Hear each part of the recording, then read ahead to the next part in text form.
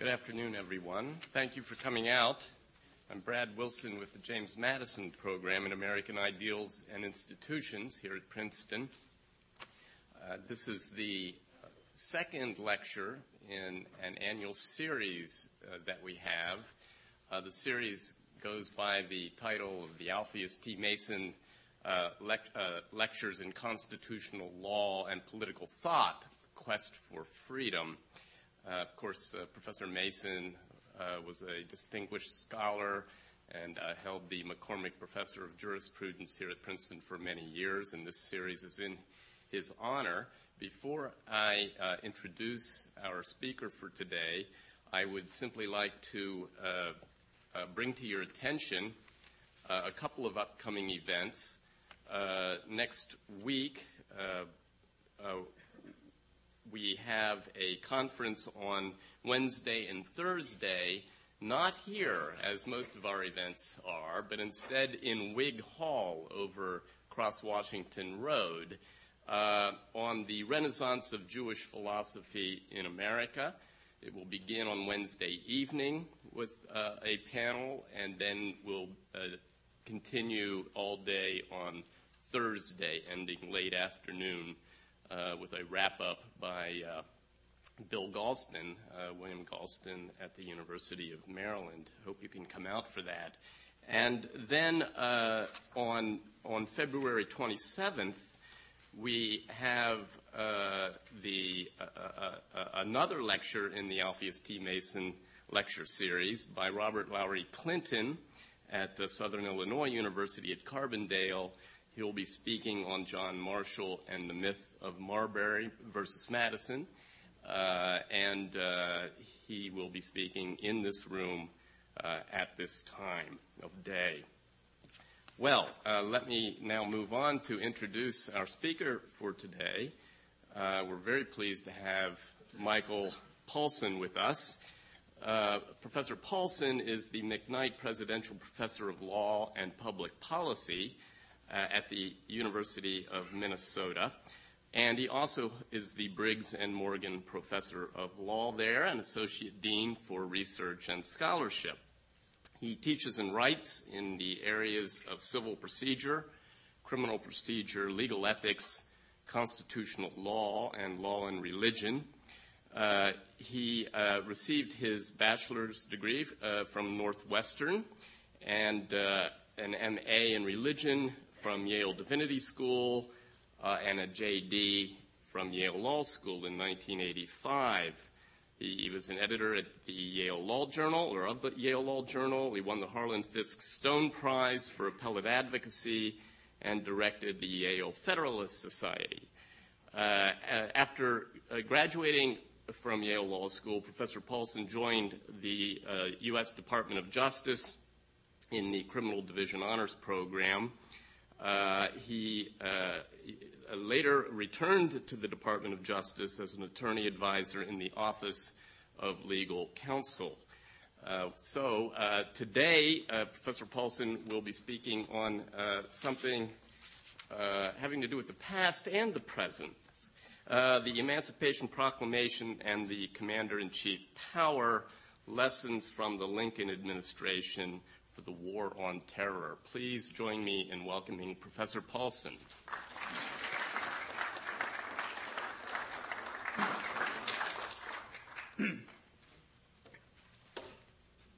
Well, thank you, Brad, for that wonderful introduction. It truly is great to be here at Princeton. When I left Minneapolis this morning, it was 3 degrees.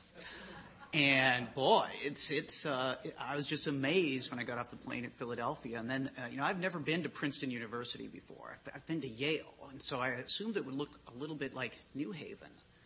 But Princeton is a really, really nice place for New Jersey.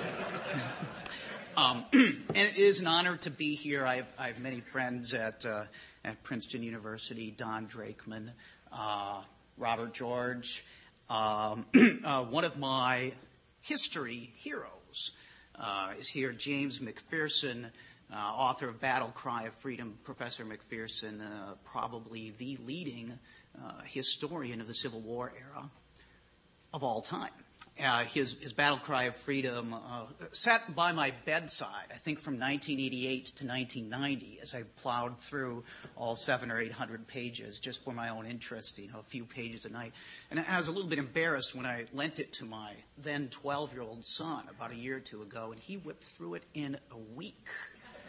Now we pass it back and forth, and the binding has broken, and he reads all the war and battle areas, and I read all the politics and law and Lincoln stuff. A number of years ago, I started teaching with another professor of mine, a friend of mine at Minnesota, a seminar in the nature of being just for fun at the University of Minnesota Law School called Lincoln and the Constitution. And we did it in part because, well, it was a welcome break for us and for the students from things like civil procedure, evidence, corporate law, corporate transactions, securities regulation, and all that nonsense. As you might know, maybe some of you are this way, law school is just populated with a bunch of history and political science refugees who really would much rather be studying history, except that they kind of want to earn a living sometime when they graduate. And so our course was sort of geared at the frustrated history majors and give them a little bit of relief, but combine it also with what we thought were some fascinating constitutional issues from the Lincoln era. Okay, they're just enormous constitutional law issues. In fact, it's sort of evidence that there's really nothing new under the sun. And I think you could actually teach the law school constitutional law course and probably teach it more effectively by looking at constitutional issues from 1820 to 1880. And it's untainted by a lot of the things that, sort of the politics that dominates constitutional law today. When we started teaching this in the 1990s, I had no idea how salient and relevant many of these issues would actually become to sort of contemporary issues. So this year I'm teaching 2 classes total all year. I have a pretty light load. One is Lincoln and the Constitution seminar, and the other is a course that I began teaching about 4 years ago called War, National Security, and the Constitution. This was a course, I'm sort of a constitutional law generalist and a dabbler in many of these areas. And after September 11th, it's sort of frustrating, what's a middle-aged law professor to do after the attacks? And there's a strong sense of wanting to do something. And I approached our dean, and we immediately launched in the middle of the semester. We started the course in October, a new 1-credit course on war, national security, and the Constitution, the law in times of crisis. And I was able to build a little bit on some of my Lincoln knowledge and some of my general constitutional law knowledge. But it was a sense that this was something I wanted to become much more involved in, thinking that these would become many of the constitutional law issues that would dominate our nation's attention, possibly for the rest of my professional career, possibly, perhaps even probably for the rest of our lives. So this lecture today combines 2 of my academic interests, the Lincoln interest and the passion for and concern about issues of war, peace, national security, and governmental power to act in times of crisis. And thus the title, The Emancipation Proclamation and the Commander-in-Chief Power, Lessons from the Lincoln Administration, a little bit of the history, for the War on Terror, a little bit of today. I'm going to start by just talking a little bit about why I think it really is important for constitutional law thinking today to study the Civil War era and Lincoln as a constitutional interpreter. It's kind of an occupational hazard of law professors, especially, to teach Supreme Court cases, to teach cases as if the only law out there, that the only constitutional interpreters are judges. And I think that is an occupational hazard, and it leads to sort of a skewed legal education in constitutional law. I tend to think that the great issues of constitutional law are decided less by courts and more by events. The world will little note nor long remember what academics say about the Constitution, and that's probably as it should be. Most constitutional issues are resolved by presidents, not professors. They tend to also to be resolved by wars, and not just words. And I think that the Constitution we have today is in substantial measure a reflection of what I think is the most important constitutional interpretive event in our nation's history, and that is the Civil War. And at the end of this outline, which I hope you all have, I don't do PowerPoint. It's so contemporary. At the end of this outline, I list an article I wrote entitled "The Civil War as Constitutional Interpretation." And among the many things that the Civil War was, I think it really was an act, a violent act, of contentious constitutional interpretation. You think people fight over constitutional law today? The Civil War was a fight over constitutional interpretation, essentially, that cost 600,000 lives. It was a fight over probably the most important constitutional issues in our nation's antebellum history. That is, what is the nature of the Union? What is the nature of sovereignty? Is it a nation of states, or are states part of a unified nation? Fundamental issues that the Constitution had kind of straddled and that were left to very contentious issues of interpretation for the first 70, 80 years of our nation's history. The other big issue was what is the constitutional status of slavery precisely, and what institutions in our government have the constitutional power to determine the status and future course of slavery. That set of issues, Lincoln's response to it, and the South's response to Lincoln's responses, is basically what framed the Civil War as a great issue of constitutional interpretation. Now, if the Civil War was in part about constitutional interpretation, President Abraham Lincoln was the commander-in-chief of that war over constitutional interpretation.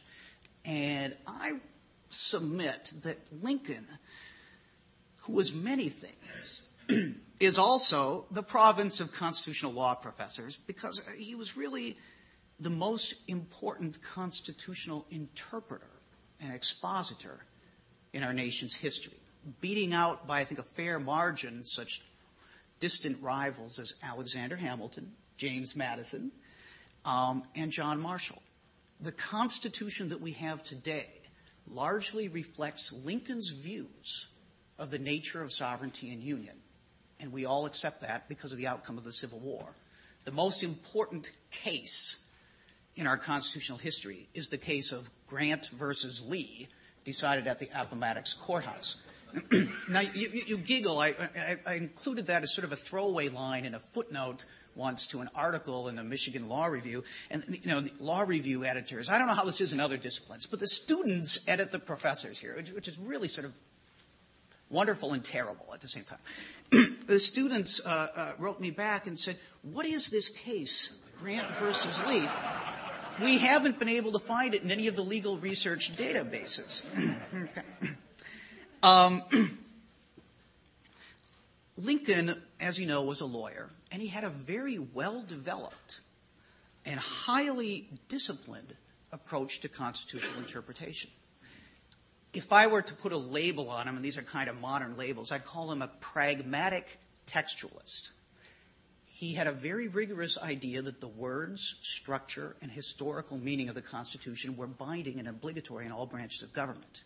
And that is why Dred Scott was so horrible to him. He was basically as close to an originalist of today as you could be, tempered with a highly pragmatic streak, okay, which I think actually puts him sort of one notch higher in terms of his sophistication as a constitutional interpreter. His pragmatic streak, and you'll see this in a couple of things I talk about today, is viewing the Constitution holistically.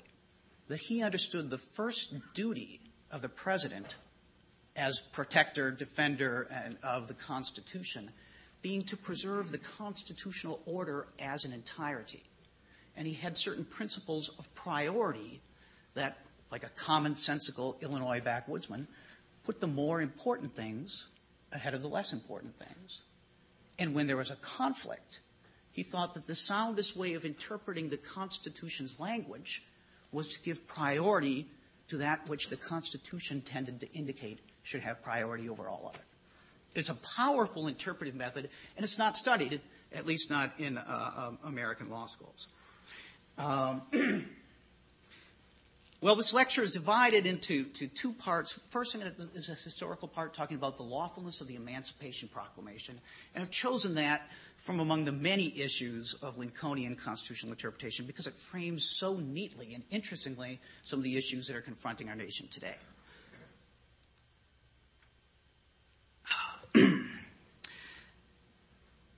The Emancipation Proclamation, as I'm sure most of you know, was issued in 1862 as a war measure and justified by Lincoln on grounds of military necessity in order to win the war, not, as it is so often portrayed in popular understanding today, as a great act of liberation.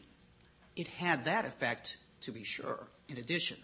But Lincoln's legal justification for it, if you read the Emancipation Proclamation carefully, was pursuant to his understanding of the commander-in-chief power brought into play in circumstances of actual war, where taking this measure was necessary as a way of disabling, demoralizing the enemy, and conscripting its resources for the Union's advantage.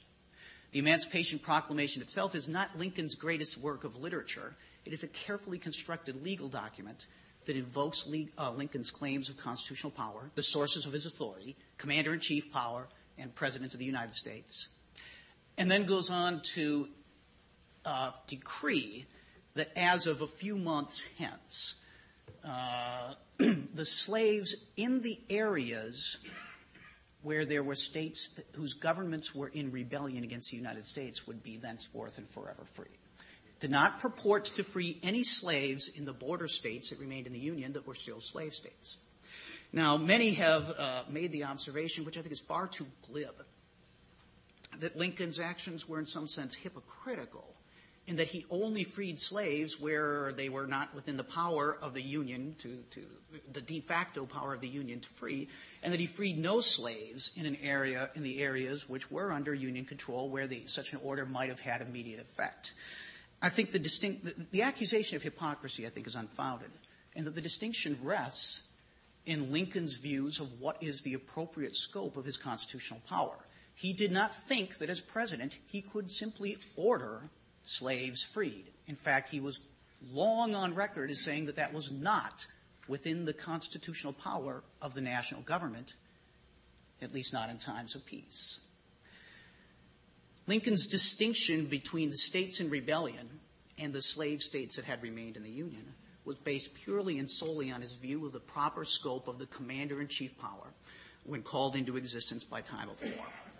So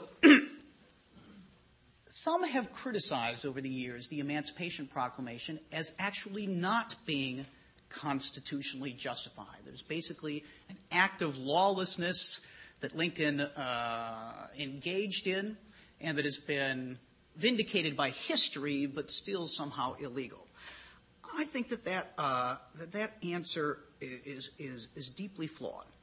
And the argument for the lawfulness of the Emancipation Proclamation consists of these three propositions that I sketch out here. One concerning the scope of the commander-in-chief power as a general proposition. The second point will be the specific application of the commander-in-chief power to the idea of seizing enemy materiel and property. And then the third step is just the basic fact that the commander-in-chief power was properly brought into play by the circumstances of civil war. My thesis is that in time of constitutionally authorized war-making, the president's constitutional powers as commander-in-chief are brought fully into play, and that those powers are necessarily and properly formidable and fearful. Moreover, as with any other provision of the Constitution, the commander-in-chief clause, power of the president, must prevail as against any inconsistent legislative enactment that would violate that constitutional assignment of power.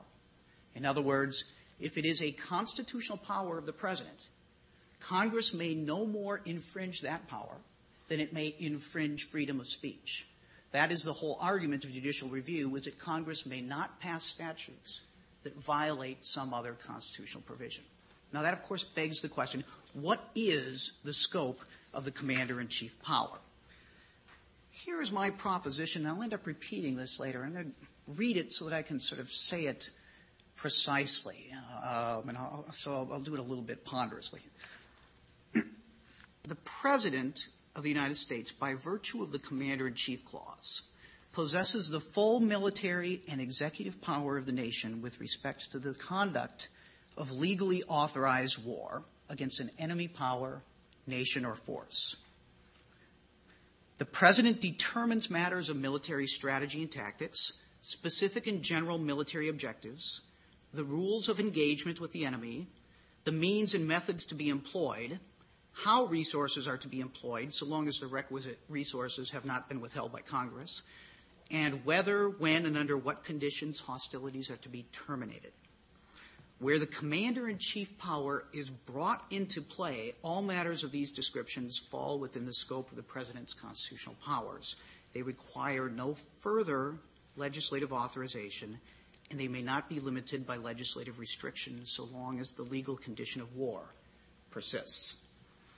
Now, you'll see that in one of the ongoing debates about the Constitution's allocation of war powers is whether the President can initiate war on his own.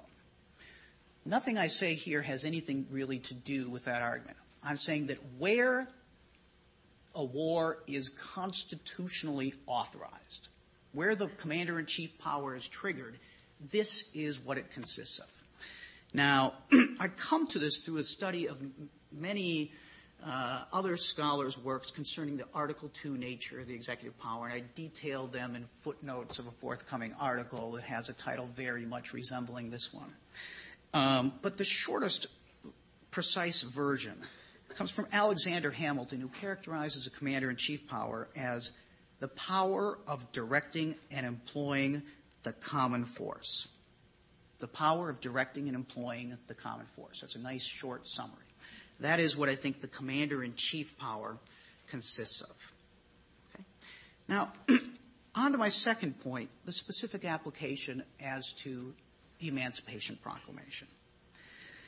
And here my proposition is that the legitimate use of force against an enemy power in time of war traditionally has been understood and was understood at the time of Lincoln to include the power to seize and confiscate property within the area or areas under the territorial control of the enemy force or power, if and when it becomes militarily possible to do so, so as to deprive the enemy of those resources and to add those resources to one's own military and economic capabilities whenever the commander-in-chief deems such action useful and appropriate to furthering a successful war effort. I think this well-accepted understanding of war powers is properly understood to fall within the scope of the President's constitutional power as Commander-in-Chief. This was, in a nutshell, the legal rationale of Lincoln for freeing the slaves. He had resisted military emancipation when initially ordered by some of his commanders in the field. If this is to be done by some commander under my authority, I will be the one to do it. Thank you very much. Lincoln was a moderate anti-slavery person, was very careful to work on politically balancing the interests of various sections of the North and not lurching Kentucky, Maryland, Missouri into the Confederate camp. So he was slow to move toward emancipation, but he became convinced by the summer of 1862 that, in his words, we must free the slaves or be ourselves subdued, that the time had come to cease fighting with kid gloves, so to speak, and that was a phrase they were using at the time, and to bring the war home to the Confederates, and that involved taking their property, seizing it, and as a result, as that could be accomplished by Union armies, to transfer those resources, that materiel, that enemy property, into the ledger on the side of the Union, that it was a necessary and fit war measure.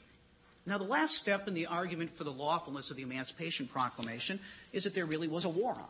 Now, that seems commonsensical for those of us, who sort of have an understanding, of what the Civil War was really all about. But what has led some people to question this, and what led to questions at the time, was that this was not a declared war in the sense of Congress having issued a declaration of war against a foreign nation.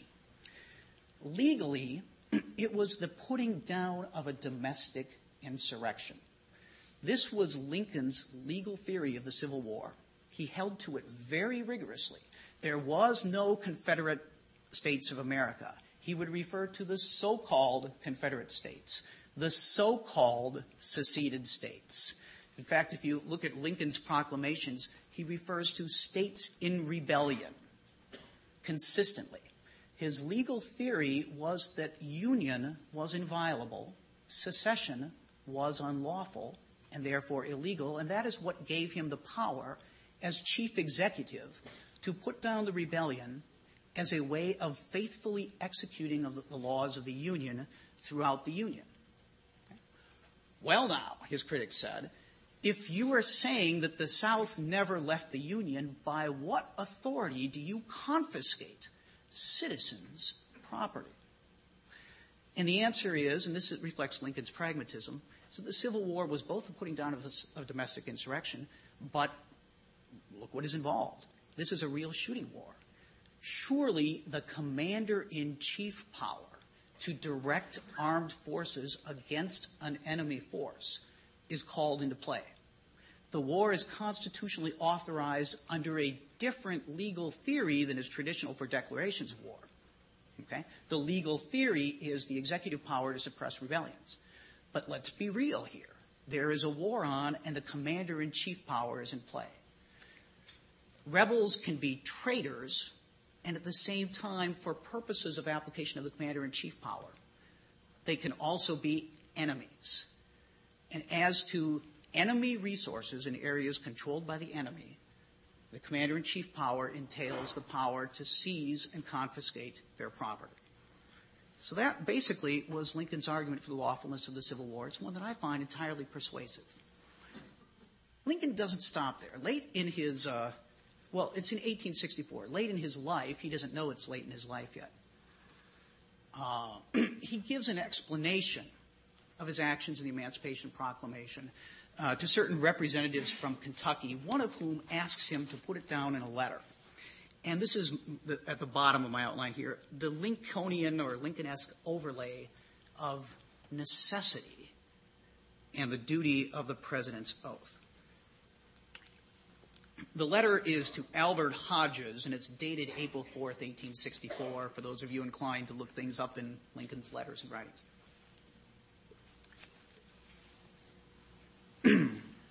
He writes, "My dear sir, you ask me to put in writing the substance of what I verbally said the other day in your presence to Governor Bramlett and Senator Dixon. It was about as follows. I am naturally anti-slavery. If slavery is not wrong, nothing is wrong. I cannot remember when I did not so think and feel. And yet I have never understood that the presidency conferred upon me an unrestricted right to act officially upon this judgment and feeling. It was in the oath I took that I would, to the best of my ability, preserve, protect, and defend the Constitution of the United States. I could not take the office without taking the oath, nor was it my view that I might take an oath to get power and break the oath in using the power. I understood, too, that in ordinary civil administration, this oath even forbade me to practically indulge my primary abstract judgment on the moral question of slavery. I did understand, however, that my oath to preserve the Constitution, to the best of my ability, imposed upon me the duty of preserving by every indispensable means that government, that nation of which the Constitution was the organic law. Was it possible to lose the nation and yet preserve the Constitution? By general law, life and limb must be protected, yet often a limb must be amputated to save a life. But a life is never wisely given to save a limb. I felt that measures otherwise unconstitutional might become lawful by becoming indispensable to the preservation of the Constitution through the preservation of the nation. Right or wrong, I assumed this ground and now avow it. I could not feel that To the best of my ability, I had even tried to preserve the Constitution if, to save slavery or any minor matter, I should permit the wreck of government, country, and Constitution altogether. He goes on at some length to justify it, but it's all there. The idea of oath, duty, and the necessity of circumstances leading him to a different constitutional view than would otherwise be his baseline rule in time of peace. The constitutional oath requirement obligated Lincoln, he thought, to defend the Constitution as he understood it. That understanding included the perpetuity of the Union, the unlawfulness of secession, the duty to execute the laws of the Union throughout the Union, the duty to pass on his office and the nation unimpaired to a successor, and the consequent duty to suppress the rebellion by military force if necessary. Lincoln viewed this duty as personal and non-abdicable. Is that a word? Non-abdicable? He could not abdicate this duty. He could not resign it into the hands of the Supreme Court. And Lincoln increasingly considered himself not bound by Supreme Court decisions that he viewed as destructive of the Constitution. And he could not yield up that duty to force or the threats of force, as President Buchanan had before him. That duty for Lincoln also supplied a fundamental constitutional template for viewing everything else about the Constitution. It provided a lens through which he approached constitutional interpretation of other provisions. At the end of this outline, I list another article that I've written called The Constitution of Necessity, which builds on Lincoln's notion to argue that if Lincoln is right, the Constitution entails certain vital interpretive principles along the lines of Lincoln that indicate that specific provisions of the Constitution should be interpreted wherever possible in the way that tends least toward destruction of the nation or the constitutional order as a whole.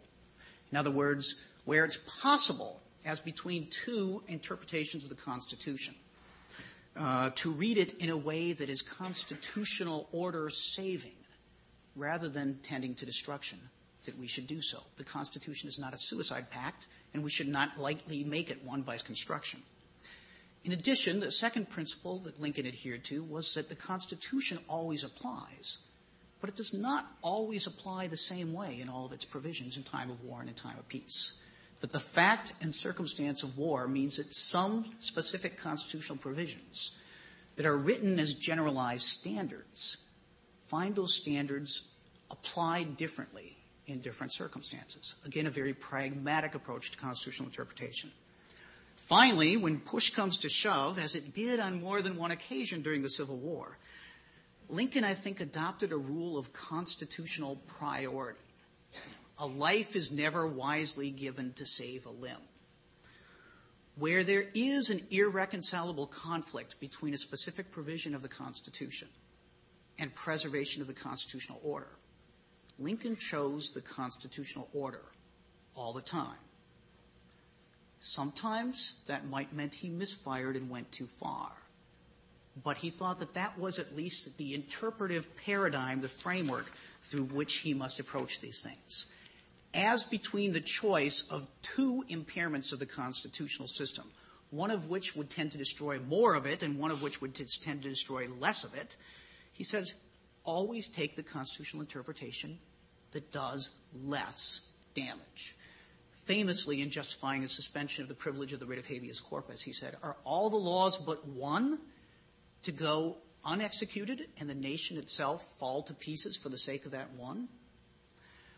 He viewed the duty to preserve the whole as prevailing over any specific part, even when it meant bending specific constitutional provisions. And he viewed this as correct as a matter of constitutional interpretation, as constitutional obligation. Now, I think the Emancipation Proclamation didn't really require him to go that far. It was a pretty easy case, just on straightforward commander-in-chief clause powers, traditional understandings of what that entailed, and its application to these circumstances. But in principle, I find Lincoln's analysis of the Constitution, his approach, the commander-in-chief power, the oath clause, the duty, ideas of necessity, rigorous, principled, and compelling. It's also proved enduring. And that brings me to the lessons for today. So that's the flip side of the outline.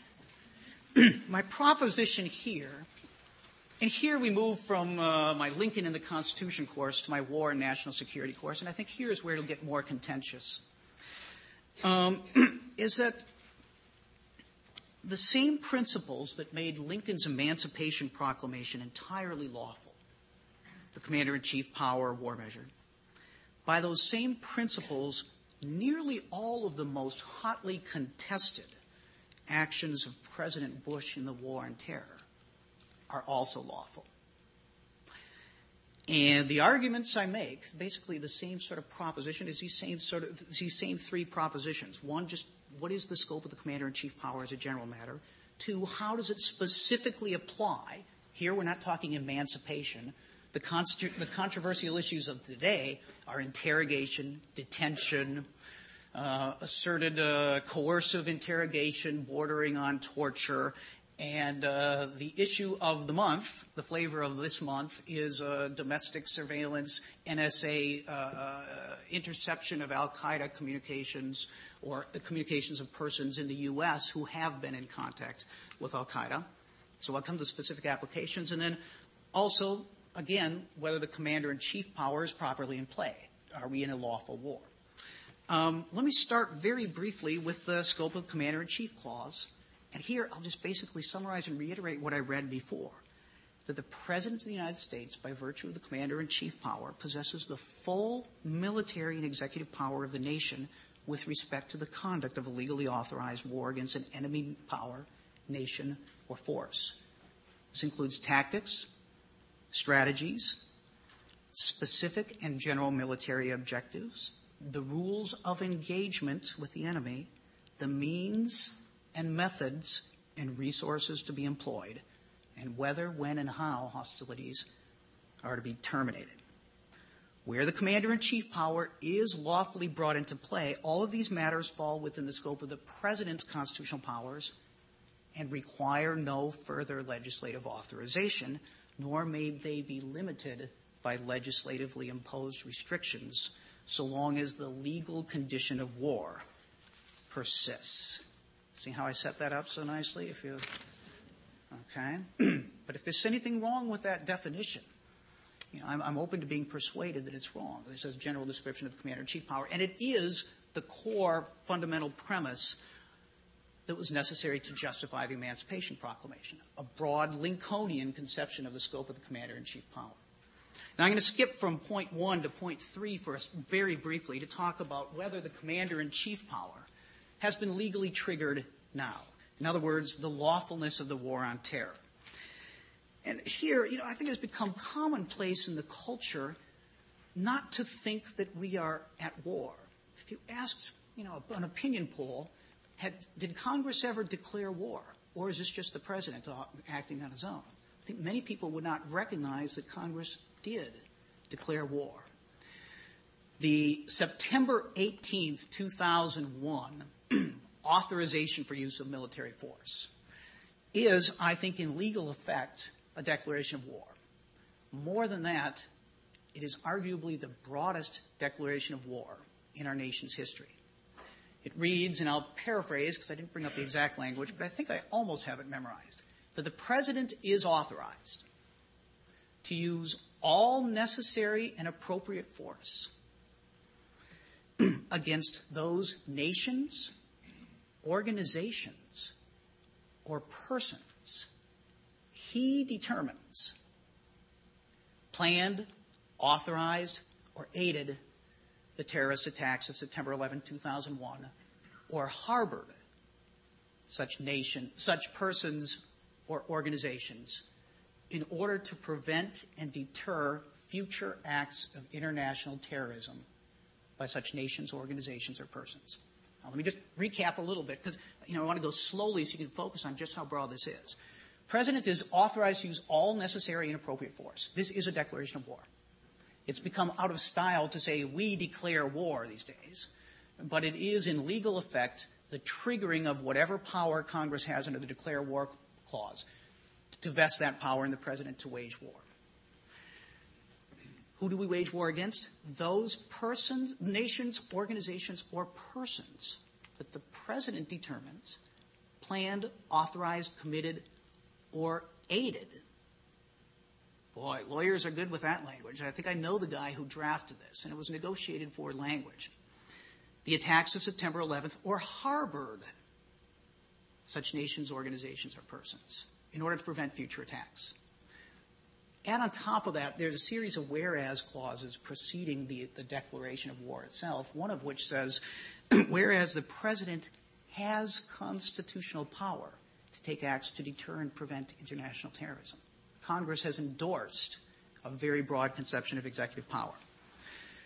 The short of it, what I conclude from that is, we are at war. The commander-in-chief power, whatever it consists of, is fully brought into play by the present circumstances, and legally so. What then of the specific applications? I'll just sketch them because it might provide the source of most of the questions and arguments in the Q&A afterwards. But first, as to capture, detention, interrogation, and military tribunal punishment, those sorts of issues, the treatment and rights, if any, accorded to enemy combatants have always been understood to be within the power of the commander-in-chief in the waging of war. To be sure, they are cabined in some ways by legal restrictions imposed by treaty obligations, but the interpretation and application of treaty provisions is largely understood to be a presidential executive power also. The direction of the waging of war, including the waging of war and the treatment of captured enemy combatants in time of authorized war-making, is a core presidential power. Now, this was the issue, basically, of last year or the year before. The Geneva Convention's memoranda of the Department of Justice, the Torture Convention memos. Congress has passed statutes making certain things a crime. Now, I cannot, it's a whole separate lecture, talk about all of the provisions of those memoranda. But one of the aspects that received a lot of controversy and contention was the assertion in these memoranda, which were leaked, it was not intended to be made public, that in the event that the congressional statutes could be construed in such a manner as to restrict conduct in which the president was actually engaging, that the president's commander-in-chief power meant that you could not apply the statutes. Well, Congress and the press went ballistic about that. What? The president has the power to defy an act of Congress? The short answer is Congress may not pass a statute that limits the president's constitutional powers. To whatever extent an act of Congress infringes on executive commander-in-chief power, it is to that extent unconstitutional. That's so applied. Now, I'm not able here to get into the specifics of how that would play out in a number of situations.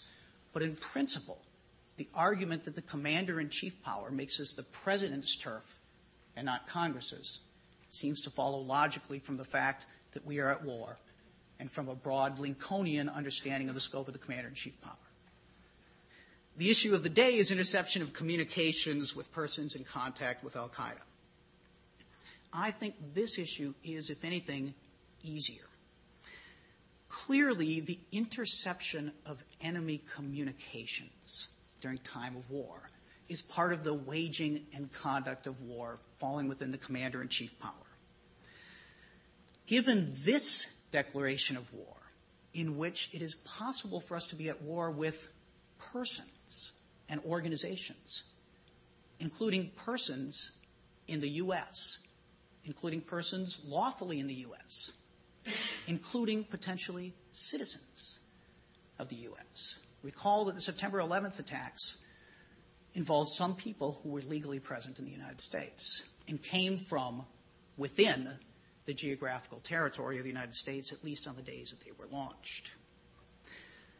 Technically, we are at war with persons who are assisting al-Qaeda. If the president deems it appropriate to monitor communications with persons who are in contact with al-Qaeda, to see whether they are in communication with the enemy and are furthering the enemy, that seems to me to fall within the core of the executive power to wage war in a time of authorized war. Now, Congress had passed a statute in 1978 concerning foreign intelligence surveillance and electronic surveillance. You probably heard about that. Now, the common argument is, how could you read this authorization for use of military force as repealing, by implication, this very specific congressional statute? I think that has the issue all wrong. Take that 918 authorization and you have a declaration of war. You then cannot read a congressional statute as applying to the waging of war in such a way as to limit the president's power to wage it in the way he deems most effective to subdue the enemy. Now, I think FISA, the Foreign Intelligence Surveillance Act, need not be read that way. But I think the best reading is that it probably is a safe harbor in where Congress has said this much is at least permissible. A further issue that has been raised concerns the Fourth Amendment prohibition against unreasonable searches and seizures. But again, the amendment talks about searches and seizures being required to be reasonable, not that they always have to be authorized by a judicial warrant. And here, I think the circumstances of war make the interception of enemy communications or communications from persons who are in contact with the enemy reasonable. I had to take off a good amount of my clothes and empty my pockets at the airport this morning. There was no warrant. There was no reason to believe. Am I that suspicious looking in particular? Rather, it is deemed reasonable under the circumstances because of the security needs. I think by that same reasoning, it is very hard to find that the Fourth Amendment prohibits the conduct at issue here. Now, I think I'll essentially end there without talking a lot about whether there might be further implications by one who would employ a Lincoln-esque notion of necessity. If you add the idea of necessity as providing an interpretive lens, does that provide yet further support for President Bush's actions?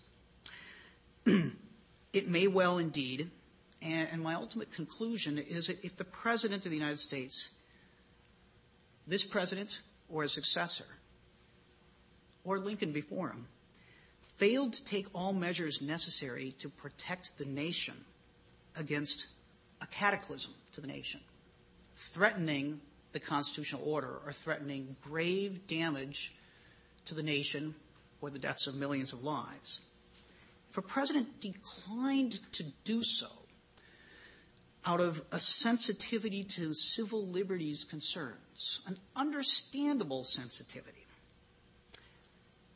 and a cataclysmic attack then came, we should not think him to be a principled and sensitive defender of the Constitution. We should think him to be a fool. Thank you.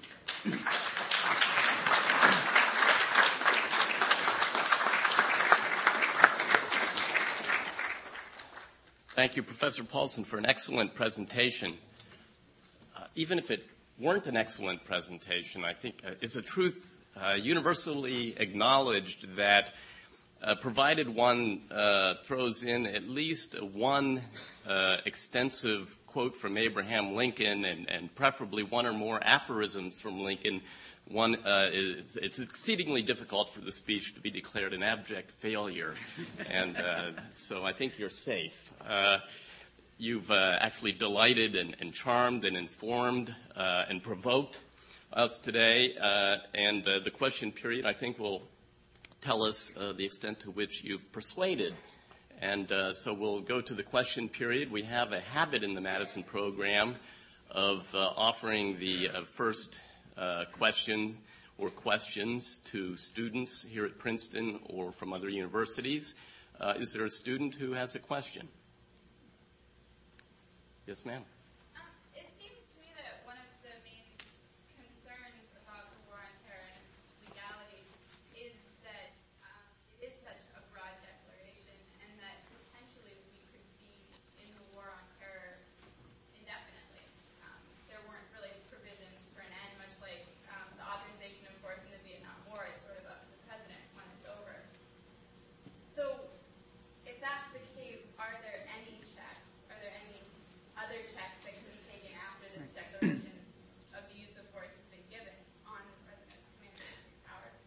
Yes. Should I repeat the question as near I can? Okay. Given that the war on terror has no determinate end, that it is open-ended, that's part of what is troubling the questioner. What does that imply, and are there any effective checks left? Okay, I think it's an excellent and perceptive question. Another feature of the authorization for use of military force, it has no time deadline. Okay, it could go on potentially forever for as long as the president in good faith determines that there are targets that fit within the description. Okay, persons, nations, or organizations engaged in assistance of those who planned, authorized, or committed the attacks. I think as long as you have al-Qaeda or other Islamist extremist groups in loose affiliations with them, that the war on terror could go forever. Okay. So could World War II have. We didn't know how long it would last. Okay. The 30 Years' War, I'm told, lasted 30 years. The 100 Years' War, okay. How long will this war go? When I began teaching my civil procedure class on September 12th, 2001, I hadn't cried yet. But the realization that this war probably would go on the rest of my lifetime. And my children, who had been born in times of peace, might well live their whole lives in a nation at war. Grieves me. It may be something we have to live with. Congress is not without checks. I think the core check on the authorization for use of force, a declaration of war, is Congress withholding the resources to continue it. Congress's ultimate shootout power is the appropriations power. And the way the Vietnam War ended, or some would say was lost, was that Congress both repealed the Gulf of Tonkin resolution, which was something of a blank check authorization,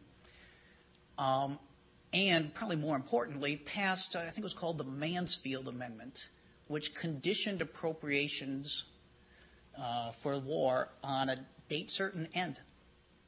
Okay, this will be the policy, funding only for these purposes, and at the end of this, nothing. And when the funds ran out, the war ended, Saigon fell, and America left. It was widely regarded in America at the time as a war we should not have been in. Once that view successfully took hold by the 1970s, the early 1970s, Congress did have the means to stop it and did it through appropriations. So there is a check. Other students? Yes, sir.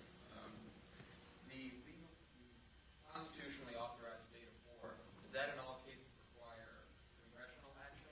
Or is there cases where just the notion of self-defense is it just, sort of invokes it in and of itself? An excellent question. The question is, does authorization for force always require congressional action, or does situation of self-defense sometimes provide justification? I will state my own view, which is the correct one. Well, and let me pair it against, contrast the views so you have the full menu. It's interesting. There's basically a congressionalist school that says Congress must authorize, and a presidentialist school that says the president's commander-in-chief power gives him the authority to initiate military hostilities. The congressionalist view has a much stronger basis in the original history and the original meaning of the language of the Constitution. And the presidentialist view has a much stronger support in practice over the last 50 years. Okay? And it's interesting. The liberals tend to be anti-war and cling very tenaciously to the original intent.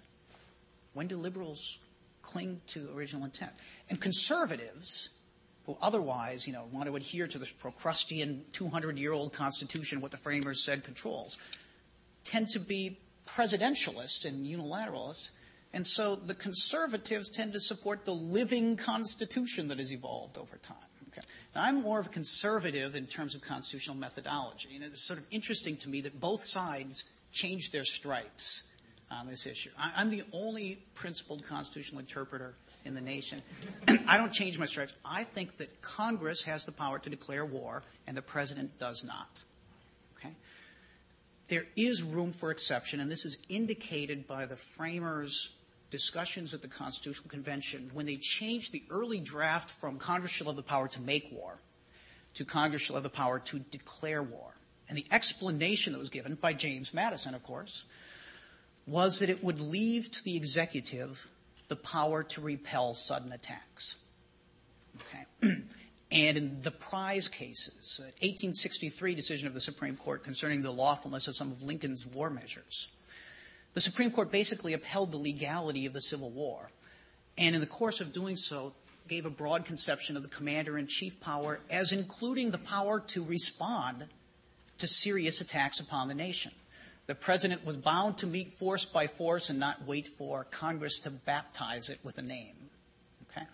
I think the most interesting issues of the scope of congressional versus presidential war power concern areas where, how far can you push the line of responding to sudden attacks, the Madisonian notion. Okay, so in 1787, they're thinking sudden attacks is like, somebody has started shooting us at the border, or the ships from Britain or France are landing on our shores. Okay, how does that play out today? Okay, and the position of the Bush administration lawyers is that the president has the power under Commander-in-Chief clause to wage war unilaterally. Okay, if you don't have that view, but you have a repel attacks exception to Congress's power, you have to wonder about, does the power to repel attacks extend so far as to be able to preemptively wage war against a nation you reasonably believe, based on the best intelligence you have, is reaching for its guns, and those guns might be nuclear, or those weapons might be bacteriological, and they might be given to allies who would use them in domestic attacks. Okay, the stakes would become more serious. And I think, there's legitimate room to argue about when one power ends and another begins. But there is room for presidential unilateralism, I think. Any other students? Okay, we'll open it up then. Do you want to call on people? So I'm not. Well, sure. You point. In the center, in the back. Yes. Yes. Two columnists who are historically pro-presidential power, George Will and Bruce Hahn, have both been very critical of the surveillance program, and both of them have referred to the Caesar cases, case arguing that Truman didn't have that power. How does that reconcile with your ones reading some of the commander-in-chief definition? Well, I'm an admirer of George Will's columns, but he's not a very good constitutional lawyer. The Youngstown case involves an entirely different situation. For those of you not familiar with it, even though it's gotten lots of play in the media, all these senators pretending to have read the Youngstown sheet and tube case when they were interrogating Sam Alito.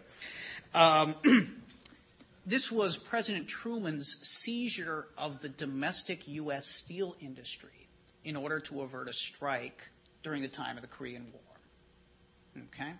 The Supreme Court struck it down on the ground that conscripting domestic resources, just like, the president ordering a draft or the president seizing everybody's property, was not part of the commander-in-chief power. The commander-in-chief power is to wage war, to conduct the war with the resources that are provided you. Okay? So I would say that seizing domestic industries does not fall within this description of the commander-in-chief power, at least as I have given it. And I don't think it would fall within power. That would be the equivalent of Lincoln saying, I need more forces, therefore I'm freeing the northern slaves. That's like a seizure of a steel mill. I'm seizing domestic property. Okay? He couldn't do that. I can only seize enemy steel mills. And when we capture those steel mills, we're going to turn them into our production capacities. Okay? And I think the Supreme Court rightly slapped down President Truman on that, on the simple ground that it doesn't fall within commander-in-chief power. I think there's a much stronger case that things like interception of enemy communications, interrogation of enemy prisoners, rules of capture and detention do fall within the normal province of the commander-in-chief power. part of Youngstown Cheatin' Tube, and part of what was motivating it too, were two things. The Supreme Court's decision. One is that Congress had passed a statute authorizing the president, it's the Taft-Hartley Act, to avert a strike that's dangerous to the national interest. The president can order a 90-day cooling off period. Basically, they gave him that authority.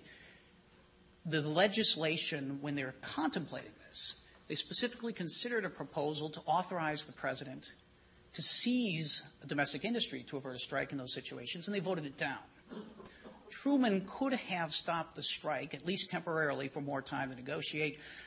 There was an election campaign. His party was pro-union. He didn't want to alienate the unions, and ordering an end to the strike would have been anti-union at the time. The other thing that undoubtedly influenced the Supreme Court was, and this goes to the prior gentleman's question, the Korean War is one of two examples I think I can point to where, under my understanding of the allocation of the power to initiate war, the war was unconstitutional. Now, please, I do not by this mean in any way to disparage it, okay, or to impugn the integrity of people who've served under it. I'm not even saying it was bad as a matter of policy. I'm just saying legally it is hard to justify as fitting within the constitutional framework. It's kind of the origin of this notion that the president can just initiate war on his own. Korean War is clearly a war. Congress never authorized it. Truman committed troops on his own. It was prior to the UN involvement, and UN authorization is no substitute for constitutional authorization. And you see this reflected in several of the opinions, that the Korean War itself was not a legally authorized war. They say, well then, the president can start a war and order a confiscation of domestic resources to wage it on his own? No, thank you. We're not going there. So George F. Will is wrong. In the very back row. Yes, sir. Could you please comment on the potential differences that you see between Lincoln and Bush in their interpretation of the Constitution when it comes to the adequacy of the measure? In other words, the 1918 Declaration of War, is this an adequate reaction, or is it more like the, when you add the Patriot Act to it, like the Emancipation? I'm sorry, I didn't hear that word.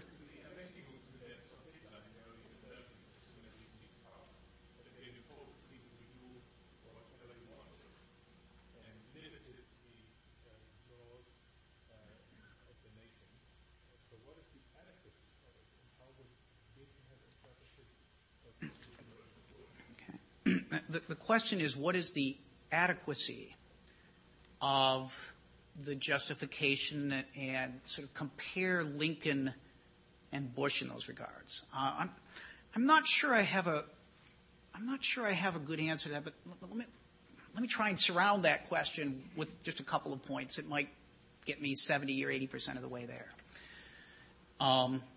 Lincoln's theory of necessity is a dangerous theory. Okay, depending on how far you unleash it. Now, Lincoln, had certain disciplining and cabining functions, approaches to this, including that it had to be for an indispensable necessity for preservation of the Union.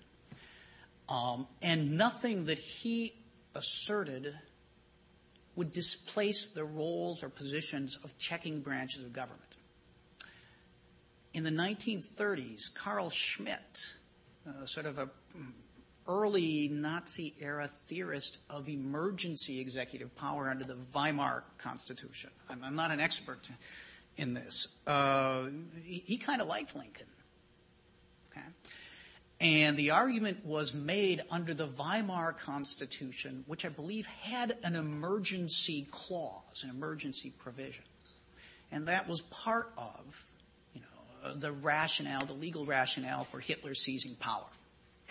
Now, I'm engaged, in fact, some of the remarks I made here are part of an article I'm writing responding to my good friend, Professor Sandy Levinson, who's a law professor at the University of Texas, who gave an endowed lecture at Georgia on this topic of emergency powers in a condition of perpetual emergency. And he compared the present administration, George W. Bush administration, in their legal rationale to Hitler and to Carl Schmitt. And he disparagingly referred to Schmittian notions of inherent executive power, citing me in my article as one of the bad guys. Now, so in part I'm responding to that and attempting to explain the differences between it. I think you do have many people today who would say, my reaction is that it's a little over the top to say that George W. Bush, you may disagree with many of his policies, but to say he's a crypto-Nazi fascist like Hitler, I think is pushing it too far. And I think the analogy that is closer is the Lincoln one. Now that stacks the deck a little bit now, because people we all revere Lincoln. We just celebrated Lincoln's birthday. We have a President's Day weekend with Monday off and everything now. But and rhetorically, that maybe that could be seen as a measure as unfair to compare Bush to Lincoln as it would be on the other side to compare Bush to Hitler. But I think it's interesting to look back and if you have a historical bent, to see how much Lincoln was vilified as King Lincoln seizing quasi-dictatorial powers, running roughshod over civil liberties at the time. Lincoln's generals did often run roughshod over civil liberties.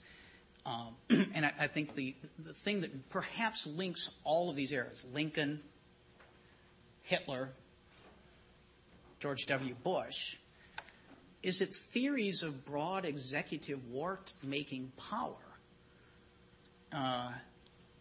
can be used for good or for ill.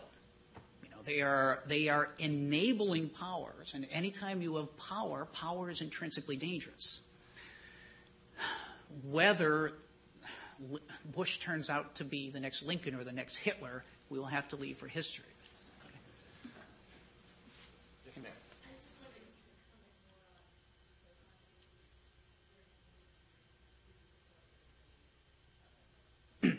Okay, comment on habeas corpus and how I'm like, oh gosh, can I have another 45 minutes?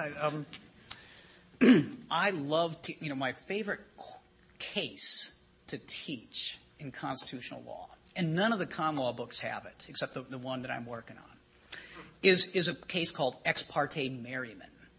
Okay, and I'll just briefly tell you the story. Okay. It's April 1861. Sumter has just fallen. Lincoln calls for troops. Troops are starting to pour in, dribble in from the north, and the upper South now secedes. Virginia has seceded. Maryland is on the verge of seceding, and you can't get the troops through Maryland because they're being shot at, stoned. You have to disembark from one train, travel a mile through town, get on board another train to get troops. And there's a very serious danger that the capital is encircled and will fall, and the Union will be lost within the matter of weeks. Lincoln secretly authorizes his commanding general to suspend the privilege of the writ of habeas corpus, basically suspending the right of access to legal process. General Scott does so. Several weeks later, one Lieutenant Merryman is rousted out of bed. He's a member of a secessionist sympathizing cavalry unit in Maryland, and he's imprisoned in Fort McHenry, which is where the Star-Spangled Banner was written. Okay. Now, it turns out that Lieutenant Merryman's dad went to college with Chief Justice Taney. Okay. And somehow or another, Merryman gets a lawyer and files a petition for writ of habeas corpus with the Chief Justice of the United States, who then treats it as a circuit judge, rides out, I think, to Baltimore and holds a hearing, issues the writ saying, bring the body to me so I can adjudicate the lawfulness of his detention. Habeas corpus. Okay. An ancient case that all of a sudden, this is what the Supreme Court's decisions in 2004 had everything to do with. And they're all citing Ex parte Merryman. Okay. The commanding general shows up with a little notice that says, I'm sorry, Your Honor, but the President has suspended the writ of habeas corpus. And Taney says, what? He can't do that. And I told you to bring the body, therefore I'm holding the general in contempt, and I'm ordering the posse to go to the fort and arrest the general, and I'm declaring the president's action unconstitutional and ordering it published in the newspapers. Okay. High constitutional drama. Lincoln responds deftly by saying as little as possible, for as long as possible. He finally responds to Taney in a July 4th message to Congress. About 2-3 months later, all the while that they're just sort of defying the judicial order to release a prisoner who assertedly is being held unlawfully. And it's in that context that he gives the "are all the laws but one" to go unexecuted line. It's sort of his first invocation of the law of necessity. It says, would we permit destruction of the Union altogether out of tenderness for observance of the one law under these circumstances? And he talks about necessity, but then he goes on to say, but it was not believed that any law was violated. And there's a provision of the Constitution which says the privilege of the writ of habeas corpus shall not be suspended except when in cases of public safety, war, invasion or insurrection, Yes, wait. Let's get it right here. Isn't that a slick move? Pull out the Constitution.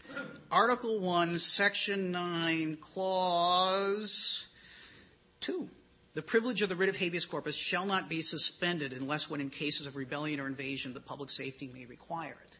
Lincoln said, ours is a case of rebellion, and the public safety certainly required it. I deemed it so. Now, it's said by Chief Justice Taney that this is a congressional power, and there might be some good arguments on that behalf. And I actually think Taney's argument is a little bit better that it's a congressional power than a presidential power to suspend the writ, because the nature of the writ historically was a check on arbitrary executive power. Okay, the great writ of habeas corpus was dictated to the king from Parliament as part of the checks on arbitrary executive power, and that certainly must be presumed to carry forward. But Lincoln has a very practical objection to that. He said, Congress was out of session. What? I can't act till they're in session? What if the purpose of the insurrection is to prevent the assembling that would give the authority to do it? He says, so, okay, you're here now. Okay, now Congress takes about, 16 months to finally explicitly authorize further suspensions of the writ of habeas corpus. But I think there are a couple things that are interesting about this. Lincoln uses the necessity argument as an overlay for understanding an arguably ambiguous constitutional provision in a time of emergency. The other thing that's interesting is, in time of crisis, he defied a judicial order. There's no discussion of the Supreme Court being the supreme interpreter or the Chief Justice. And Lincoln consistently, throughout his presidency, is a strong defender of independent executive power to interpret the Constitution, not necessarily bound by what the courts have done. And sure, by the time in the middle of the Civil War, the Emancipation Proclamation surely is a violation of the law of Dred Scott. In addition, Congress prohibits slavery in the territories. Well, the Supreme Court had said that that was unconstitutional in Dred Scott.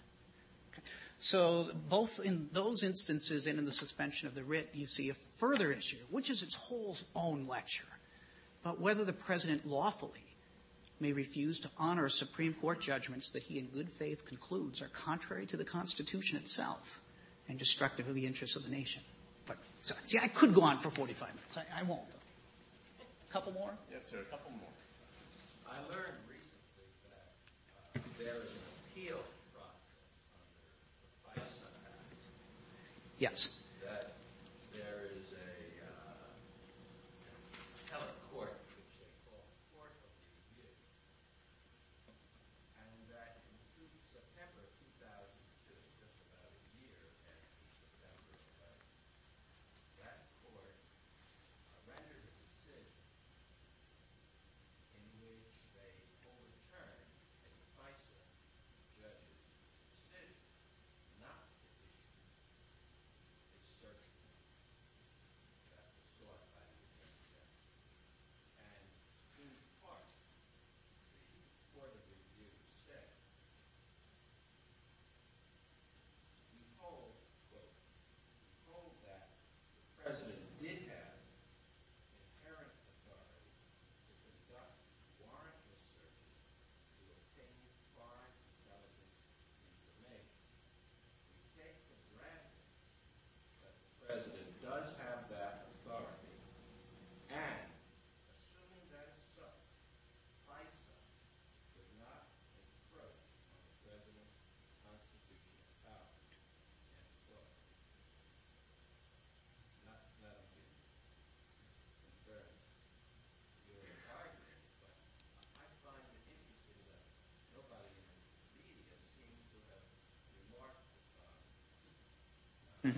language for it, the fact that the court even exists. Okay, I'm going to try to paraphrase the question very briefly. The gentleman has quoted language from an opinion of what is called the Foreign Intelligence Surveillance Court of Review. Hey, can I use chalk? Okay. FISA, the Foreign Intelligence Surveillance Act, sets up this secret court of judges that meets in a windowless room in the 5th floor of the Department of Justice to review applications for foreign intelligence surveillance authorizations. Okay, that's the scheme set up by FISA. That court that reviews the applications is called the Foreign Intelligence Surveillance Court, or the FISC. Okay? There's a procedure whereby the government only can appeal a denial by the FISC of an authorization. And that's, you appeal to the Foreign Intelligence Surveillance Court of Review, the FISCR, okay, which has published one and only one opinion in its 20-some year existence, and that's this 2002 opinion. Okay, overturning a general decision of the FISC. It actually wasn't a denial of a surveillance order. It just was an imposition of of limitations, and the limitations were this: what is sometimes been referred to as the wall, that the left hand can't know what the right hand is doing, that the prosecutors can't share information with the intelligence gatherers as if it's not the same enterprise. Okay. In the course of overturning that, the FISCR, quote, in fact, referencing a Supreme Court decision from the early 1970s, basically says that the quoted language is, we presume that FISA cannot limit the president's inherent foreign policy constitutional power. Okay? Don't even need to get to war. Say the foreign intelligence, the foreign affairs constitutional power includes the power of the president to order without warrants foreign surveillance of persons who are believed to be agents of a foreign power. So there are reasons why the courts themselves have never taken the view that this action of the president would be unconstitutional. The most that could be said is that it falls outside of FISA's authorization. But, oh boy, after an hour and a half, that must have sounded really technical. Are the eyes glazing over from that one? Maybe we can take one last question, then we'll let people be free to leave.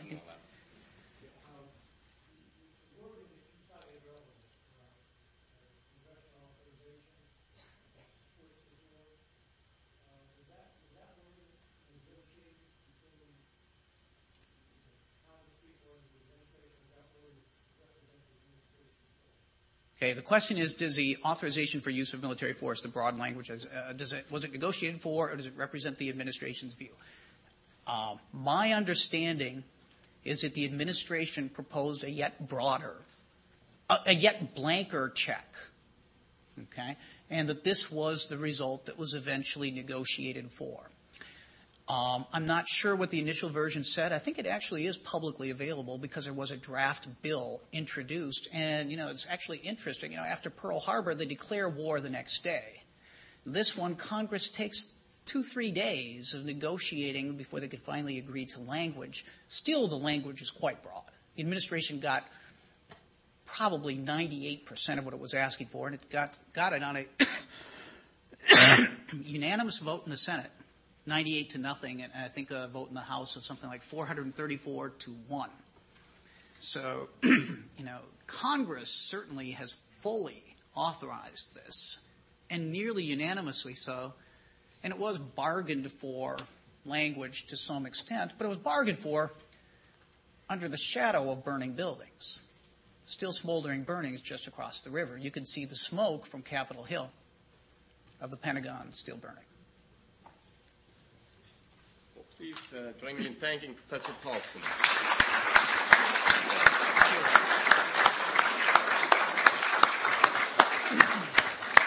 And if you have time, please join us for a reception in the hall right outside the room. Professor Paulsen will be able to answer a few more questions there. Thank you.